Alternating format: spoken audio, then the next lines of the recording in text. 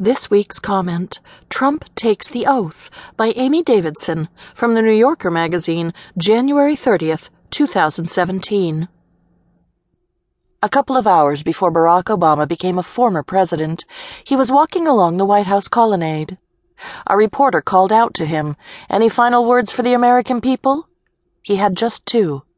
"Thank you," he said, without breaking his stride. Donald and Melania Trump were expected for coffee, and he had run out of time. There were no more speeches to deliver, no more warnings that he could issue. In language, deed, and demeanor, Obama had done his part to make the transfer of power an orderly one. It might have been reasonable for him to hope that, at least for the next few hours, the progression of inaugural rituals would provide some semblance of civic grace to what had been a notably unsettling time of transition in America. The causes included the talk of Russian hacking and the antic appointment to many of the most important cabinet posts of dubious executives, men and women who are tragically unfit, from ideological extremists to unschooled plutocrats. There was the matter, too, of financial conflicts and nepotism, an autonomic reflex of aspiring authoritarians. At a pre-inaugural black-tie dinner, Trump said to his son-in-law, Jared Kushner, "If you can't produce peace in the Middle East, nobody can." When the Trumps arrived at the White House, Michelle Obama, wearing a dark red dress, hugged Melania in impeccable powder blue. Michelle, a practiced performer, smiled warmly. Still, then and later in the day, there were moments when her expression lost focus, as if she had finally exhausted her supply of forced cheer. The two women rode to the Capitol together. Their husbands were in a separate car, as were the incoming and outgoing vice presidents.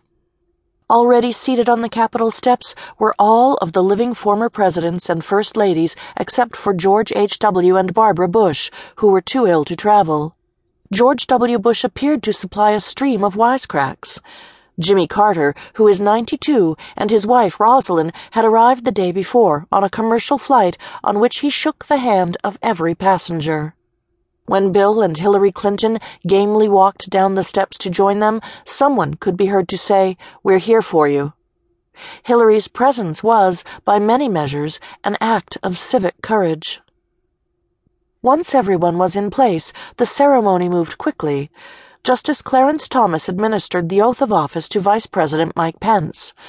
After an interlude of song from the Mormon Tabernacle Choir, John Roberts, the Chief Justice, swore in the new president and got the words right.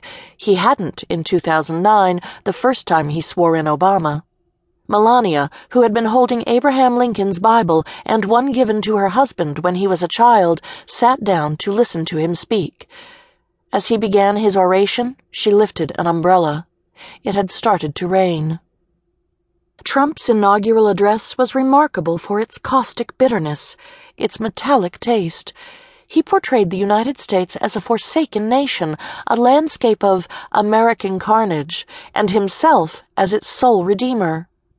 He opened by saying that the Obamas had been magnificent, by which he meant that they had been magnificent to him. Then, having dispensed with this gesture of courtesy, he bore in, equating Obama with a deposed dictator. January 20th, 2017 would be remembered, Trump said, as the day the people became the rulers of this nation again. He embraced the ceremonial aspects of the day, the honor being paid to his person, while scorning the possibilities for comedy and community that the occasion traditionally offers. Instead of affirming the continuity of democratic progress, he expressed his contempt for its non-Trumpian past. In the new president's brief oration, those who had come before him, all of Washington, were guilty not simply of an inability to enact good policies, but of corrupt bad will, even treachery, of refusing to safeguard the border, of protecting only themselves and forgetting the country's citizens.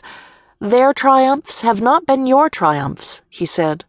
Trumpism, by contrast, would bring riches and greatness.